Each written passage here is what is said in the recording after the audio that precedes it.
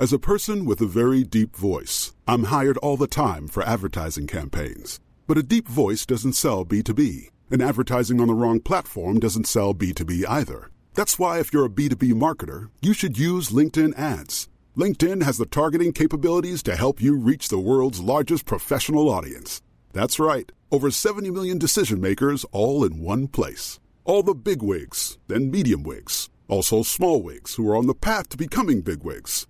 Okay, that's enough about wigs. LinkedIn ads allows you to focus on getting your B2B message to the right people. So, does that mean you should use ads on LinkedIn instead of hiring me, the man with the deepest voice in the world?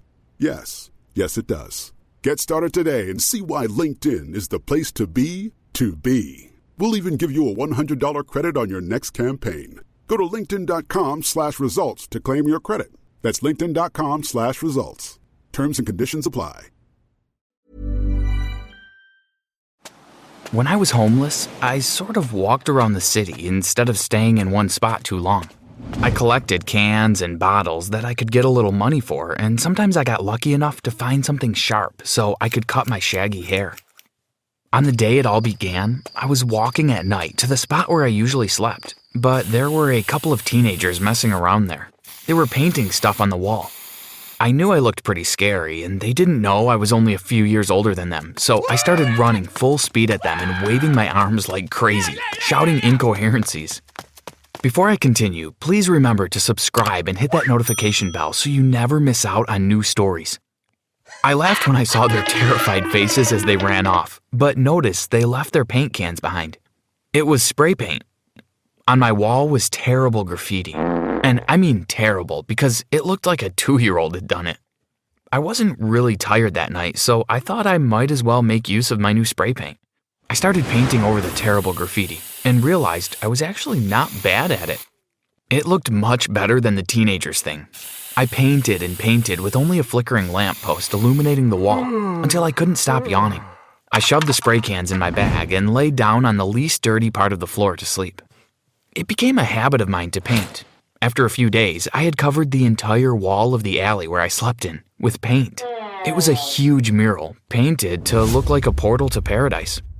I was walking around the day after I finished it when I saw some people taking pictures of it and taking pictures of themselves in front of it. I guess they like it, I thought. This went on for some time, people apparently liking my art. I like making people happy and making our city look better, so I started painting in other places, but anonymously, of course. I filled the city with as many of my murals as I could, and people seemed to love it. Some days I couldn't paint because my cans were empty, but I scavenged for more and kept painting. One night, I found a bunch of perfectly good cans under a great wall. It was even white, which made the colors pop more. I started painting, and when I was about halfway done, I felt a tap on my shoulder. Damn, I thought, the police caught me. I turned around and saw a man. He looked like he was in his 20s like me. He didn't look homeless though, unlike me. "Hey, I'm Reggie," he said. I shook his hand and said, "I'm Kai." He pointed at the spray cans and said, "I see you liked my spray paint." Ah, so they were his. I started apologizing for using them, saying I didn't know they belonged to someone, but he said he left them there for me. Reggie started explaining how he was a struggling artist. He painted and painted, but nobody bought his art. He wanted to strike a deal with me. He said he'd buy me all the paint and other art supplies I needed, and that he could sell my art. He said he'd be the face of the business since he was so charismatic, and I would get to paint whatever I wanted for money. We'd split the money 50-50. Now I realize it wasn't that good a deal, but back then I was homeless, desperate to get off the streets. So I shook his hand and made the deal with the devil. After 3 months, I was settled well into a small studio apartment Reggie found for me. Rent was pretty good, and I had more than enough space. My apartment was full of canvases and sculptures, and I was proud of each and every one.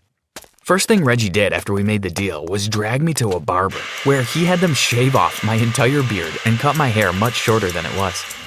I barely recognized myself. I looked in the mirror for hours thinking, wow, I'm kinda good looking. Reggie and I became friends. He even asked me about how I became homeless in the first place. My parents died when I was pretty young, I told him. I didn't want to live in the orphanage I was put into, so I ran away. And I've lived on the streets ever since. Reggie was the first person to ever show any sort of interest in me. It was really touching. He put one hand on my shoulder and squeezed, trying to comfort me. It didn't work, but at least he tried. Now I spent my days painting and sculpting or making pottery. Reggie spared no expense. Business wasn't that great though. For some reason, I really expected us to be making bank, but we were barely making minimum wage. Reggie walked in on the first of every month and handed me a wad of cash, but he looked more disappointed every month.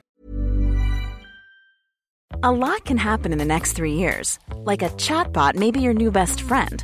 But what won't change? Needing health insurance. United Healthcare Tri-Term Medical Plans are available for these changing times. Underwritten by Golden Rule Insurance Company, they offer budget-friendly, flexible coverage for people who are in between jobs or missed open enrollment. The plans last nearly 3 years in some states, with access to a nationwide network of doctors and hospitals. So for whatever tomorrow brings, United Healthcare Tri-Term Medical Plans may be for you. Learn more at uh1.com.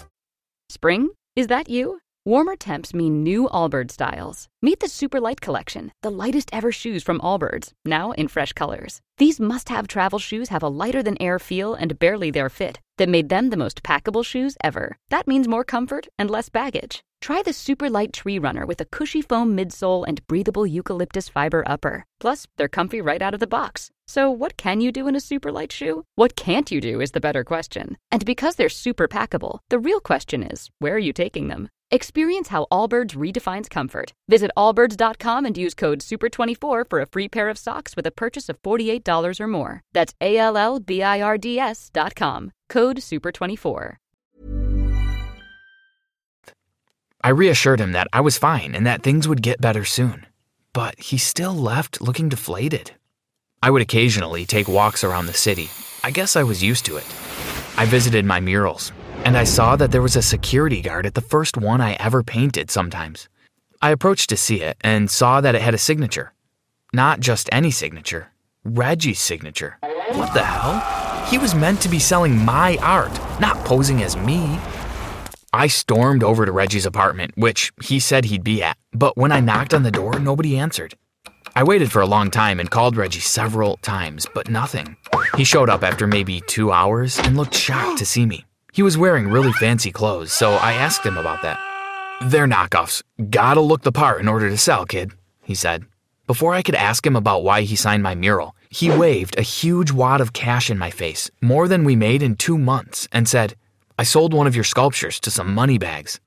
I grabbed the money, more money than I had ever held in my hands before, and thought things were finally starting to look up. 2 months after that, I was still in the same apartment, painting until I didn't even know what to paint anymore. Sculpting until I thought my sculptures looked the same. I had spent a bunch of money on new clothes, so now my closet was full, but my stomach was empty. I waited by the window for Reggie to bring me my cut of the profits, and when he arrived, I noticed he slipped into the back of his car, moved around, and slipped back to the front, only then coming to give me my money. I watched him do this several times over the course of a few weeks, and then I realized what he was doing. He was changing his clothes. But why? The last time I watched him do that, I had invited him over to eat and watch a football game, but then went outside with the excuse of needing to buy something that I forgot. I sprinted downstairs into the parking lot and peeked inside Reggie's car. There were neatly folded clothes in there, and I could see the tag of a shirt. It was a very expensive shirt, and it didn't look like a knockoff at all. It was then that I realized Reggie must be scamming me. I bet he's selling the art for way more and giving me only a small percentage, I thought. I was furious. I wasn't about to be exploited by a slime ball like Reggie. I looked around to make sure nobody was watching, and then I used a rock from the garden to smash Reggie's window open. I was going to take the shirt, but I ended up taking a flyer that was next to it. It was a flyer to Reggie's gallery, apparently. More like my gallery. Reggie was furious when he saw his car window smashed open, but he had no way of knowing it was me, so he drove away. That night, I went on another walk around the city. I would have gone directly to Reggie's gallery, but the flyer didn't have an address, just a website that I couldn't access. It was night, and I enjoyed the wind blowing through my hair and lampposts illuminating my path. I again walked past loads of my murals, smiling nostalgically when I saw them. I also saw the spot where I slept my first year being homeless. I used to snuggle up with a teddy bear behind a dumpster, hidden where nobody could find me. A cop once found me and shone a flashlight on me, which woke me up, and I ran away as fast as I could. Now, it was years later, and I kinda wanted to go back there. I walked for what felt like hours, part of me trying to find that damn gallery I was getting scammed with. I was giving up when I suddenly turned a corner, and there it was. It was a glowing cube of glass, filled with rich-looking people. I couldn't recognize it at first, but the closer I walked, the more I recognized the paintings and sculptures as mine. I stormed into the place, earning offended and disgusted looks from everyone around. They were, after all, dressed to the nines, while I was wearing cargo shorts and a t-shirt. "Where's the so-called artist?" I demanded to know. From the back of the venue came Reggie, wearing sunglasses indoors in a well-lit room, like a pretentious prick. He held 2 glasses of champagne, one in each hand, and handed one to me. "Relax, Kai. Celebrate. We're a hit," he had the nerve to say to me. "You mean you are a hit?" I said to him. "All of these are my art," I exclaimed. Prove it," he smirked at me. I was speechless. He had won. He had 2 guards grab me by the arms and kick me out. Damn it, what do I do now? I thought. But then a light bulb lit over my head. I ran home, taking a shortcut. Now that I knew where the gallery was, it would take me no time to come back. Half an hour later, I was back with 2 canvases under one arm and a toolbox full of art supplies under the other. "Reggie," I shouted. He came out of the crowd of people admiring my art and scowled. "I'm ready," I said.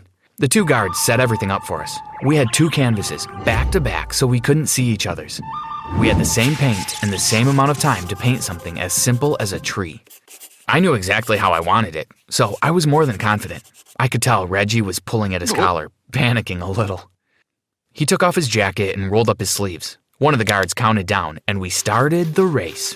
I could tell I was doing well because people standing behind me were gasping, while people behind Reggie looked confused, and some even betrayed. We spun our canvases around and revealed them to the crowd. My tree was a great representation of what my style was, a style which everyone in that room loved. Reggie's painting looked like a unicorn threw up on it. It was an absolute disaster. The 2 bodyguards grabbed Reggie by the arms as he kicked and screamed and threw him out through the front doors. He banged on the door, but they locked it. Everyone crowded around me, bombarding me with questions and saying they were going to sue Reggie to get their money back. That was only the beginning. My paintings and sculptures all sold for more money than I could have ever dreamed of. I was filthy rich. Sometime later, I was living in a penthouse apartment, much bigger than I needed and with all the luxury. I allowed Reggie to live in the apartment I lived at before, paying his rent every month like he paid mine for some time, except I didn't change my clothes into less fancy ones. I let him see me in all my glory, dressed to the nines, every day that I threw some cash at him and then drove off to go to some celebrity's party.